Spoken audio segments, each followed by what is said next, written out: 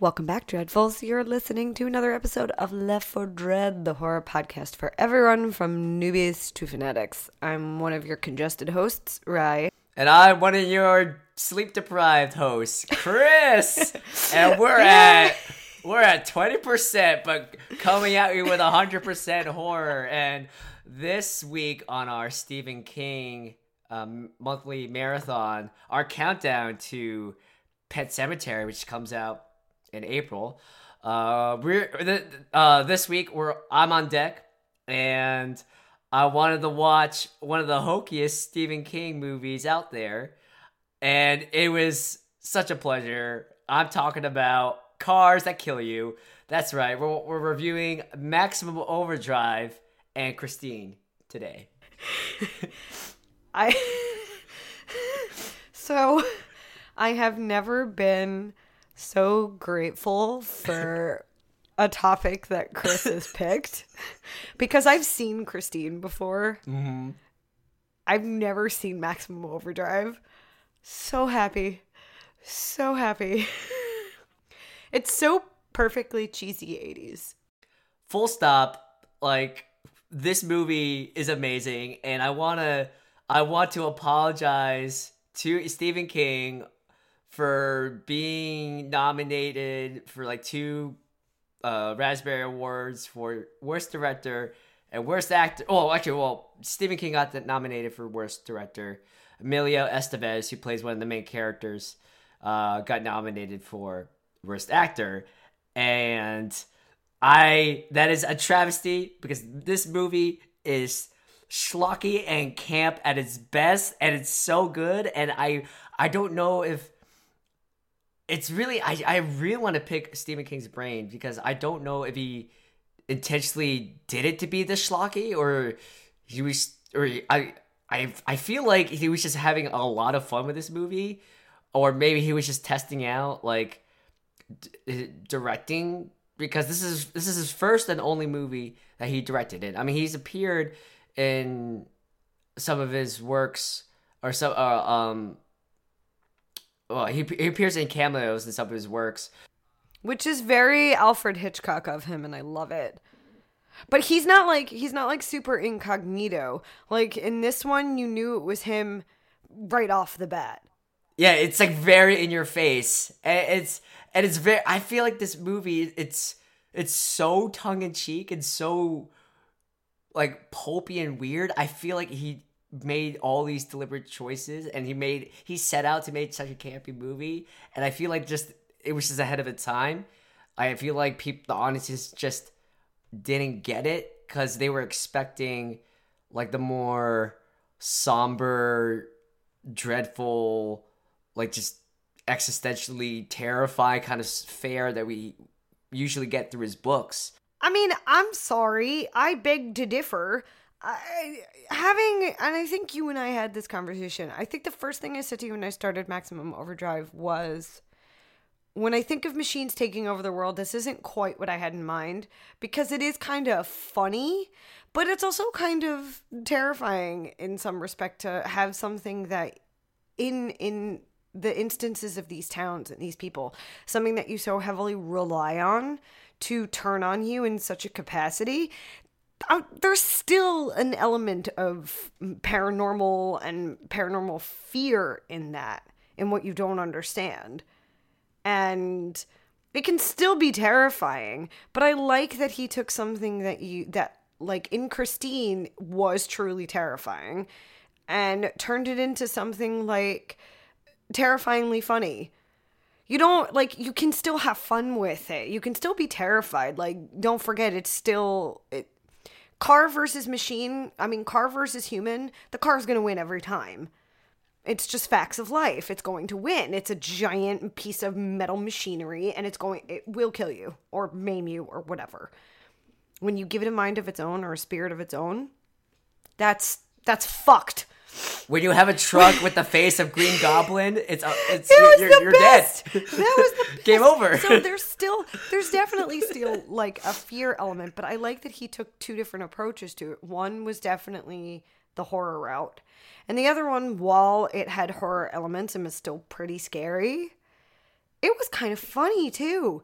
And it's sort of like let you laugh a little bit at the situation, because in situations like that, sure, you have to try to find the humor in everything. Like, what are you going to do? Just stay panicked the whole time? You can't do that. You can't function.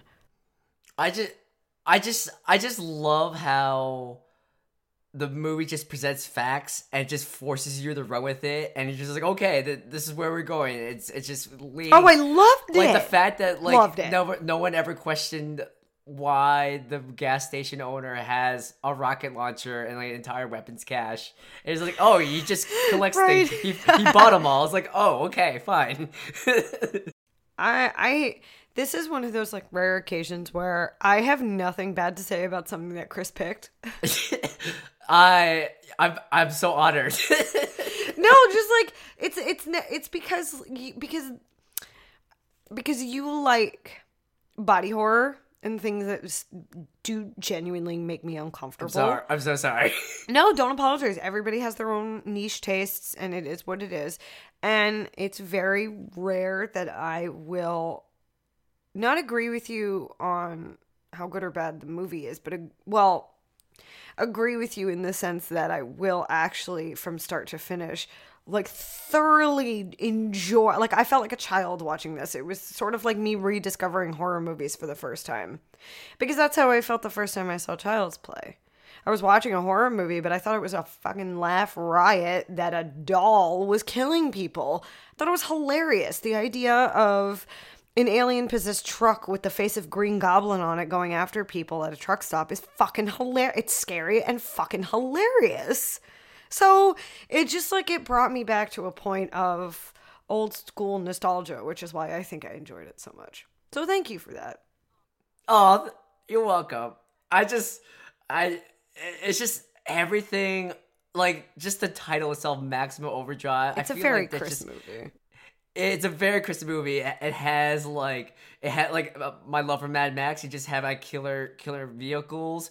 You have like I really enjoyed the practical effects, like especially there was like some parts where like I forgot about and I really took me back, like that one scene where oh gosh, it was like the drawbridge was going up, and then out of nowhere, like a woman like literally crashes through her windshield, and I was like, oh my god, that really like legitimately like surprised me. It's like, oh and shit. And so or like, and then there's like really hokey but still like really terrifying kills. They were like someone being rolled over by a steamroller, or just like really weird, like tongue-in-cheek but still slightly scary moments, like the lawnmower starting itself up and chasing the kid after the bike. I thought that was so good. There's like there was just so many like small like little moments of genius like that just sprinkled throughout. It's just like it just warmed my heart. So we can obviously tell which of the two movies was Chris's favorite. Oh, I mean, there was no contest. I love and like I just, it makes it way more it just elevates to new heights. Like the entire soundtrack was just one long AC/DC music video. It's so good. Like it just had like the best hits. I will give it that. It had an amazing soundtrack. Yeah, the entire soundtrack was performed and composed by AC/DC. And it had all their best hits like Hell's Bells and You Shook Me All Night Long, and it was just fantastic. It like nailed the perfect tone of this movie, and it just, yes, it was scary, but yes, you just had so much fun, you know, all for the ride. And just AC/DC was just a very, very nice cherry on top. So let's get into a little bit, since we're already singing its praises, let's get a little bit into Maximum Overdrive and this wee little film. So this one came out after Christine. It was in 1986, only about 3 years. And one of the things that bothered me until the end of the movie was so there's a newlywed couple in the movie, and the wife looked and sounded very familiar to me, and it was pissing me off that I couldn't place it. So I looked her up, It kind of like, it really irritated me that I couldn't place it before. But she is the voice of Lisa Simpson. Yes, that's Yeardley Smith. And I like looked at her and I was like, why do you look familiar? Why do you sound familiar? Why can't I remember this? And this is irritating me. Now, I'll be honest, I'm not like the biggest Simpson fan. I was like, mind blown. That was my little cherry on top of it. Also, Emilio Estevez. Just, ooh, so cute. I remember him in like The Mighty Ducks. I had like such a thing for him in The Mighty Ducks. He's so young here though. It's crazy. I know, he's so young here. He's such a baby. So, as Chris said, Maximum Overdrive is King's only directorial effort. Despite the fact that there have been so many movies that have been based on his novels and short stories. And I do think that sometimes there are some elements of Stephen King's books that can be a little campy, which is why I never had a problem with the campiness of this movie, because when you write horror or when you write something that's so serious, there are definitely going to be times, intentional or not, where your writing may or may not come off as campy. And I don't see anything wrong with that. I think you own it, you deal with it, and you move on. And I love the opening where you see Stephen King, who I think he's actually talking to his real life wife, Tabitha, in the movie. Yeah, that's right. Mm-hmm. And he goes, "Hey, honey, this machine just called me an asshole." And I was like, it literally, just the way he delivers it and the way it's set up, it delivers the tone for the whole movie. And again, if you think that horror movies should only be serious, then you are missing out on a whole beautiful subgenre of horror and horror comedies. Whether they were intentionally made to be comedies or not, you're fucking missing out. Sometimes you gotta laugh. You gotta laugh. Which is why I like slasher movies sometimes. Sometimes they're fucking hilarious watching someone get, ice picked through the eyeball or some shit. Like, it's funny. Yeah, it is. It's about delivery, and I think that, again, horror, you need to be able to be allowed to laugh, and this allows you to laugh at other people's pain and not feel guilty about it. And Stephen King, he just goes for it, like, and I want to get your opinion on this. So according to an interview, apparently this is still in the time period where King was still like severely going through a lot of cocaine consumption, and he apparently was on coke. Yeah, he was on coke throughout this entire production. And I mean, sure, you could blame it on the coke, but I feel like Stephen King still has this kind of panache in his style, and I think you like, whether or not that's like a valid thing or not, or just hearsay. I think Stephen King still has this wild charm and this. I think he knew exactly what he was doing, despite that, and I just feel really sad that this is his only movie that he felt like after all the bad press, he gave up. And he never wanted to do it, or no, never wanted to direct another movie again. And that's a shame, because I would love to see another King movie. Or, I was thinking about this a lot when I was watching the film. And, in today's current events and technology and R&D, you have a lot of these, like, people trying to figure out how self-driving cars work, and I would love to see a modern take on Maximum Overdrive, or just like a facelift, directed by King again, of what he thought about self-driving cars, and just add slasher horror elements or sci-fi elements to that, and see how that idea could germinate like 20, 30, or like at least 30 years later. I mean, it'd be really, really interesting to revisit that idea.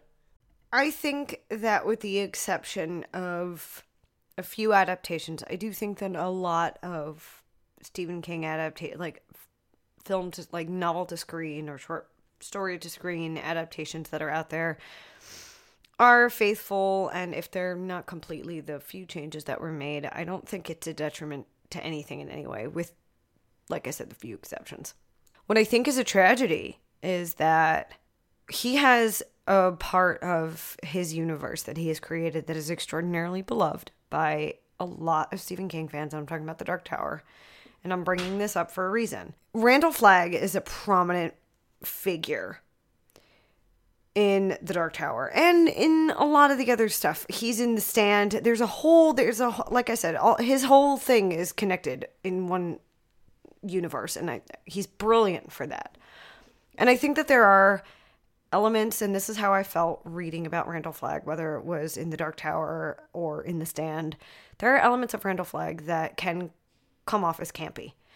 And I think it's great because when you have the situations that you have in these books, you should be allowed to laugh a little at the corniness or at the campiness of some of this.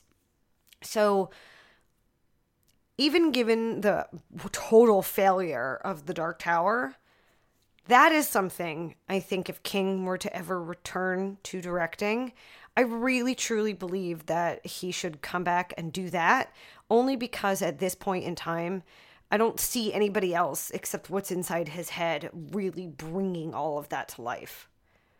He could do both. You can obviously do both. He obviously went in a very campy direction with Maximum Overdrive, but that's not to say he can't do something serious.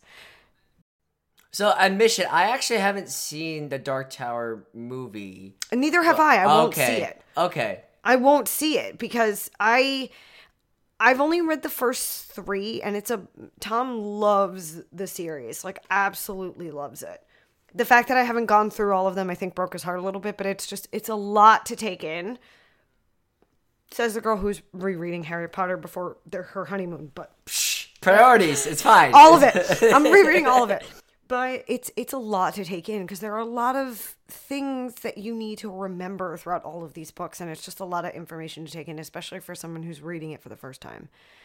But I know when I saw the trailer for it, I was like, oh no. I was unhappy. Now, I don't remember King's reaction to The Dark Tower, but I would love to see him direct again, but I would love to see him do that because it has both elements. And I really do think that it's enough of a time jump and a drug addiction later that he can really, really do something with it. I also love how candid Stephen King has been about his drug use and his accident and then the drug use after that and how it affected his life. I said this when we were talking about it. There are parts of his novels that he doesn't remember writing because of how much he was doing. And I think that's sad. I think that there's a part of that definitely got lost. But I also blame it on why he ended it the way he did. But I think that I would like to see him come back for that. I really would. I think Stephen King return to directing, but direct The Dark Tower, because I really, truly believe only you can bring that to life. Mm-hmm. I feel like directing's not easy, and I feel like if you want something done right, you have to do it yourself. Yeah, and like you should.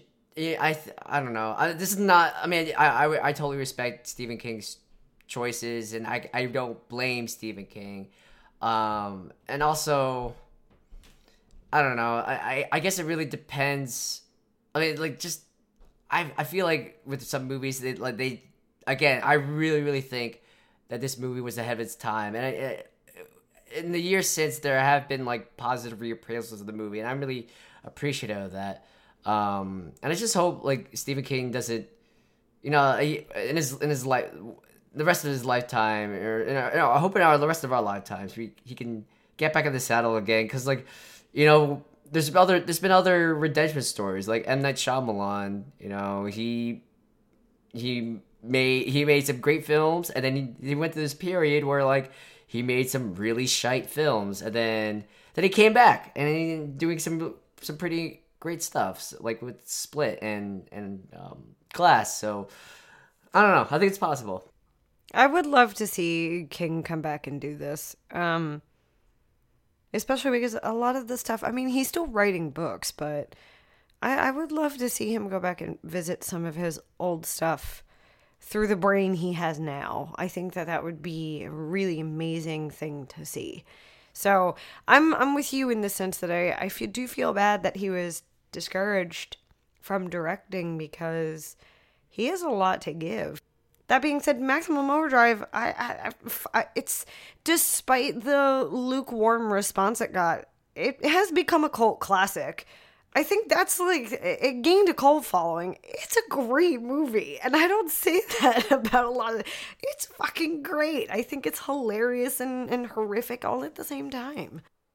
And I mean, I know we've talked about like at length about like sequels or not, and like if there's gonna be like a revival or like Stephen King returns or someone takes on the helm, I mean, I think the movie ended off with like a pretty nice cliffhanger. I mean, like, or it's like sort of a pseudo ambiguous ending, or I think it could be ripe for a reboot. I think it's been long enough where you could bring in some fresh ideas. See, I had this idea that if you were to try and modernize it, I feel like some part of it would have to take place in like Amish, Pennsylvania, where there are horse and buggies where they don't use technology. Mm. Like I feel like you have to include some of that because that is, sort of like the time we're living in where people, I mean, not everyone's obviously Amish, but, like maybe you follow some Amish kids who are going on their Rumspringa to decide whether they want to stay Amish or not. And then this happens and they're like, I'm never going back. And they all like flee back to their like little Amish compound. I don't know. Like for some strange reason that like popped into my head while I was watching it. I was like, this would not fly in Pennsylvania. But yeah. I think in the spirit of Maximum Overdrive, I think that will really. I mean, because like I'm trying to think of like a modern equivalent. Like people don't rely on truck stops like that too much anymore, and the whole like charming Midwest thing doesn't really work for our era, for like our generation. So I feel like you have to do something. Not that like Amish kids going on Rumspringa is like relevant to us, but we know it still happens. So that's your camp element right there, man. Like, well, I think on I think on the other side, to take it down another avenue. I love how, especially in the last couple of years, with Stranger Things and with the It remakes and like certain games like Kids on Bikes, where you have an entire generation obsessed with the 80s, but they never actually grew up in the 80s, and like they still want to relive that magic. So in terms of that, I see no reason why you couldn't just remake it the same time period. I mean, just maybe put it somewhere try it in a different area, try it in a different locale. I don't know. I think it will work. That's true. I mean, you do make a valid point. That could still work. I don't know why. I just thought it would be hilarious to deal with. Oh. But yes, I'm not denying your Amish idea, but we should. Well, because I was thinking about the things that came after them in the movie, and I'm like, well, there's only a few places on Earth where this ending and this lack of technology thing I feel like would actually fly. We'll work on it. We'll you know what? Okay, we will make a separate episode, and we'll give ourselves 1 hour to break and write an entire script, or at least a plot beat to beat 5-act structure of the Maximum Overdrive remake, and we'll submit it to Jordan Peele's Monkey Paw Productions because they're accepting screenplays, and we will do justice to Stephen King with a true spiritual successor to Maximum Overdrive, because we gotta. And then we'll cast Willem Dafoe, and he'll voice the truck. It'll be amazing. Just because his face is on the front of the truck doesn't mean he needs to be the voice of the truck. Need I remind you that these trucks communicated through honking? I know. Like the Boy Scout was like, I just got my badge. Morse code. So let's move on to the other killer automobile that is gracing us with its presence in this episode. And we're going to talk about Christine. By John Carpenter. Yes. This came out 3 years earlier than Maximum Overdrive. This came out in 1983. And I have to tell you, I don't have a license. I know how to drive. I don't drive. And I'm... Mm-hmm. Well, I mean, you live in New York City. That's a very valid... Yeah. Yeah, like, I don't feel, like, ashamed that I don't have a license. Like, I don't give a fuck. Like, I don't care. You don't... I mean, no, you don't... When you live in New York City, you... Please don't have that... Don't burden yourself with the headache of having a car in the city. You have the train. You can walk everywhere. It's okay. I live in one of those states, and I live in PA where you literally have to drive everywhere. I mean, yes, there's a train system, but like, I don't know. Actually, for me, personal preference, I really legitimately enjoy driving. So the thing that I took away from this movie and the other one is Christine is the car that you want, and Maximum Overdrive is the situation you like don't want to be in, because I'm not like a huge fan of really old cars.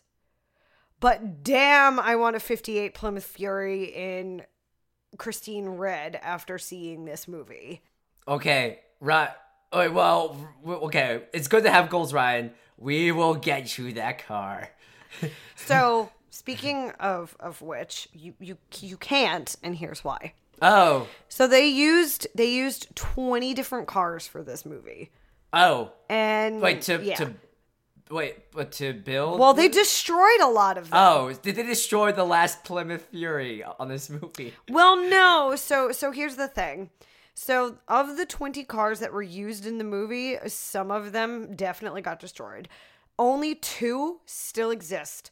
One is a stunt vehicle that has an automatic transmission that is in private hands at the moment. And then the other one was actually rescued from a junkyard. Oh, cool. Yeah. Well, and completely restored by a collector. But either way, like, you can't like have one, is sort of my point. Well, have one from the movie, but you can still get a 58 Plymouth Fury in general, unless the Furies were actually like made in that Christine Red. Oh, okay. So remember the lineup at the beginning of the movie where you saw all of the that's the color it came in was those other colors. Oh, okay. Called like buckskin beige or some shit. Oh, I see. And then there was Christine. Mm. She was special. Oh, okay. She's the devil herself, and I love it. Wow. Devil in red. So I'm not like a huge car person, but I found it really interesting, like reading up about all the cars that they used for this. John Carpenter evidently placed ads throughout Southern California searching for the models of these cars and bought 24 of them that were in different states of like disrepair. And of all of that, they were used to build a total of 17 copies of the film car. I mean, I definitely get that because they put Christine through the grinder literally, and like they've John Carpenter, he's like such a genius, and he's so creative with. And so I think he has a really excellent eye for talent when it comes to like picking out his team for like practical effects and production. I don't have like a background in film, so I assume maybe they filmed it backwards. But I'm still trying to figure out how the hell did they film like Christine healing itself? Like you just see close-ups of like the fender benders and stuff. I have the answer to that. Okay, so originally, Carpenter didn't plan to film the regeneration scenes of Christine, but when he was done shooting, he was like, no, we should do this. So the shots of the car regenerating were shot in post and were done using hydraulics. Oh, yes. Okay, that totally makes sense. And in a lot of parts of the movie, the Fury was actually a Belvedere and the Savoy, which were two other Plymouth models. So that the whole time it wasn't always just a Fury. A lot of them, they were these two other models that they had sort of built to look like a Fury, especially when they had to destroy them. And I think what I found the most ballsy part of this movie was that the filming for this started literal days after the novel was published. Seriously? Yeah. Wow. Like days. Not even like later that year, whatever. Just days. The producer on this had actually produced the Salem's Lot miniseries too. I mean, why was the producer? I guess I mean, I guess did he have a really close relationship with King, or did he just have like a special spark or attachment to it? Well, so sort of through producing the miniseries, he became like acquainted with King, and he had sent him the manuscripts of Cujo and Christine. So he purchased the rights to Christine after he was sort of where's that quote? Okay, so Corbett purchased the rights to Christine after finding himself attracted to the novel's quote-unquote celebration of America's obsession with the motor car. And then Corbett, who was the producer, actually his first choice for director was John Carpenter. So I thought that was actually pretty cool. But initially John Carpenter wasn't available to film this because he was doing Firestarter at the time, and then another movie called The Ninja. And then there were production delays on those projects, so that's why he was able to film Christine. I think it's like a perfect matchup, like King, the source material for King, and like John Carpenter's like style and his eye for just his focus on like practical effects and like I just like I it's been a week. My memory's a little bit hokey. John Carpenter did the soundtrack too, did he? 2 soundtracks were released, one consisting purely of the music written and composed by John Carpenter and Alan Howarth, and then the other one was the original motion picture soundtrack, which was all the songs that appeared in the movie. Yeah, all the old-timey 50s songs, like Buddy Holly, George Thorogood, so on and so forth. Yeah. So either way, we've clearly established that Maximum Overdrive is the perfect movie. Did you have any like criticisms of Christine?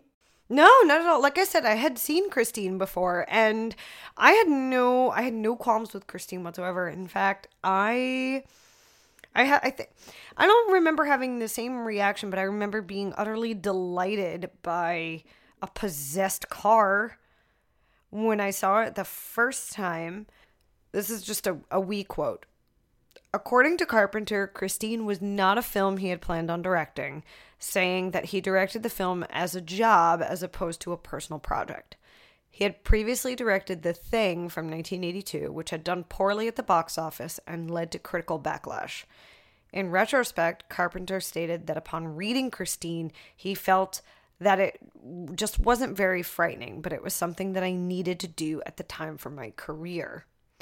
So the big difference, and I haven't read Christine, I've only seen the movie, but according to this, the source material, which was the novel for the film, made it clear that the car was possessed by the evil spirit of its previous owner. Whereas in the film version, the story shows that the evil spirit of the car manifested itself on the day it was built. And obviously there are other elements from a novel that when you adapt it to film get changed. But that sort of goes with the theme of like Maximum Overdrive, of something having its own awareness and its own manifestation. That is horrifying. That's why Hal from 2001: A Space Odyssey is so fucking scary to me. So I actually think that I would like that element of the movie more than I would like the novel. Like it manifested itself just by it like being built. It's not just sentient, it's like malevolent too. It's yeah. Somebody, as soon as, so it's on the assembly line, a guy gets in the car and I see he has a cigar in his hand. I'm like, oh, he's gonna die. He's gonna die. And I knew the entirety of the inside of the car was covered in plastic, and he still got like cigar ash on the seat. I was like, oh, wrong move. And then he died. What was your favorite kill in Christine? Like, my personal favorite was just from like a cinematic and production standpoint, and just like it was just very visually striking. Just like the flaming car chasing after one of the bullies, or the lead bully, and then running him over. That was my favorite. How about yours? My favorite was the death that we didn't necessarily get to see so much, when Christine pinned the bully to the back of the alley after she like squeezed herself in there. When the cop came and said, well, we had to scrape half of him off the ground, I was just like, that is a visual. That is wonderful. And it became my best kill. Even if it happened off screen, it doesn't matter. The description of the aftermath was enough that I was like, ooh, okay. And then, of course, the end where it like jumped from Christine to like the tractor and then back to Christine when it was like in the little cube and you heard the radio go on. I was like, oh. Yeah. And then you basically had like a car mecha kaiju battle fight in the garage. I loved it so much. Of course you did. Yes. But each one of these movies have their own killer elements, if you will, that I think really help make it its own.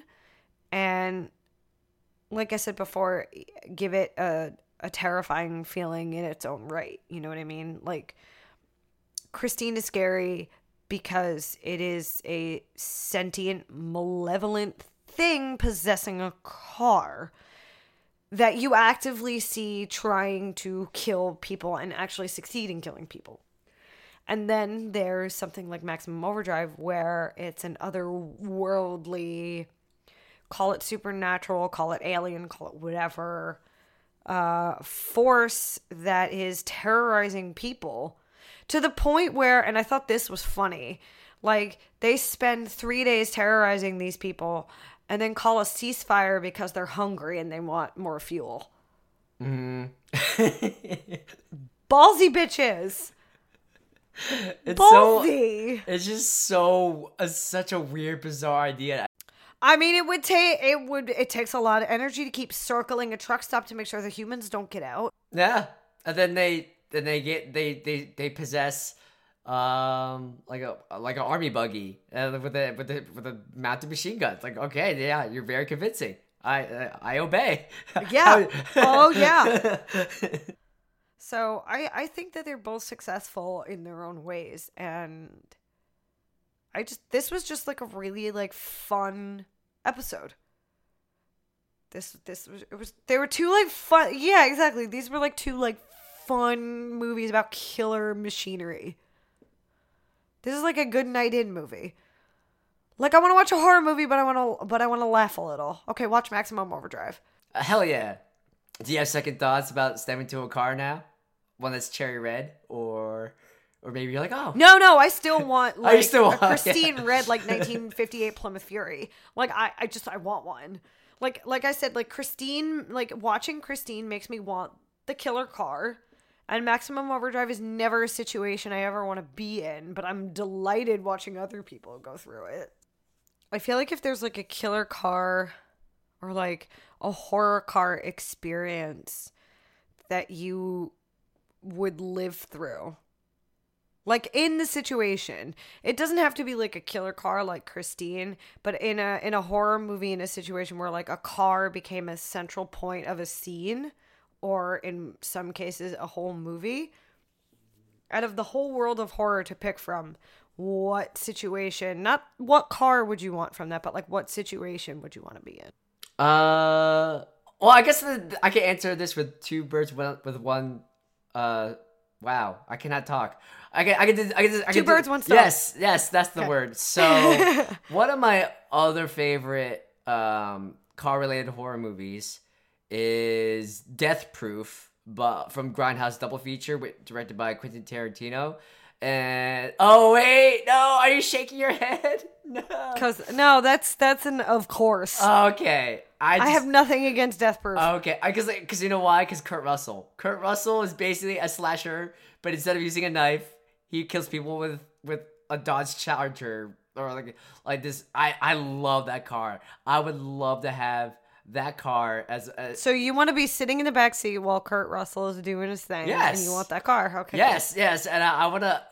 Yes, either I want to be Kurt Russell and and sitting shotgun, or I want to be the wheelman, and I want to be driving with Zoe Bell, because she is an amazing stunt woman and I love her to death, and I admit it, like, without shame, I do have a crush on her because she's such a badass and she does all her own stunts, and like that movie, like the stunts that she did for that 10-minute long drive scene, like the stuff she does is like so good. So I want to be her Rosario Dawson. Well, if I could have any car, it would be Christine, hands down. But for whatever reason, my twisted brain is like, you want to be in Cujo in the back of the car while the dog is attacking the car. Because yeah, I do. Because in a car with three of us, I'm kicking the kid out, and I'm kicking her out, and I'm surviving.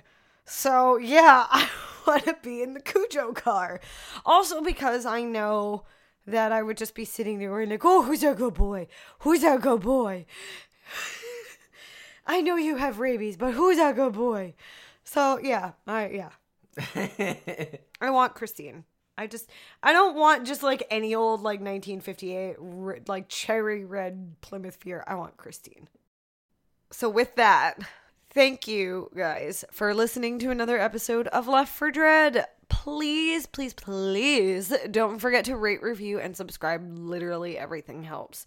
You can listen to us on SoundCloud, Stitcher, Google Play, iTunes every single Friday. You can also follow us on Twitter, Instagram at Left for Dread Pod. We have a Facebook group. And guys, come check us out on our brand new website, courtesy of Wix, at leftfordread.com. Yes. We still have some more Stephen King movie marathon stuff to wrap up before Pet Sematary, which is April 5th. Ryan, what's on deck for next week? What can our Dreadfuls expect from the Kingdom Comes of... I can't talk. What can we expect next week? Next time, we are actually going into the OG Pet Sematary in honor of the remake that is coming out in April. And I'm really excited because I do love Pet Sematary and I have a lot of thoughts on it. So I'm excited. Mm-hmm. Yes. So get hyped. Get your homework done. And then prepare for all things furry and cuddly and coming out of graves to be with you forever and ever. Meow. Meow. And don't forget, stay dreadful.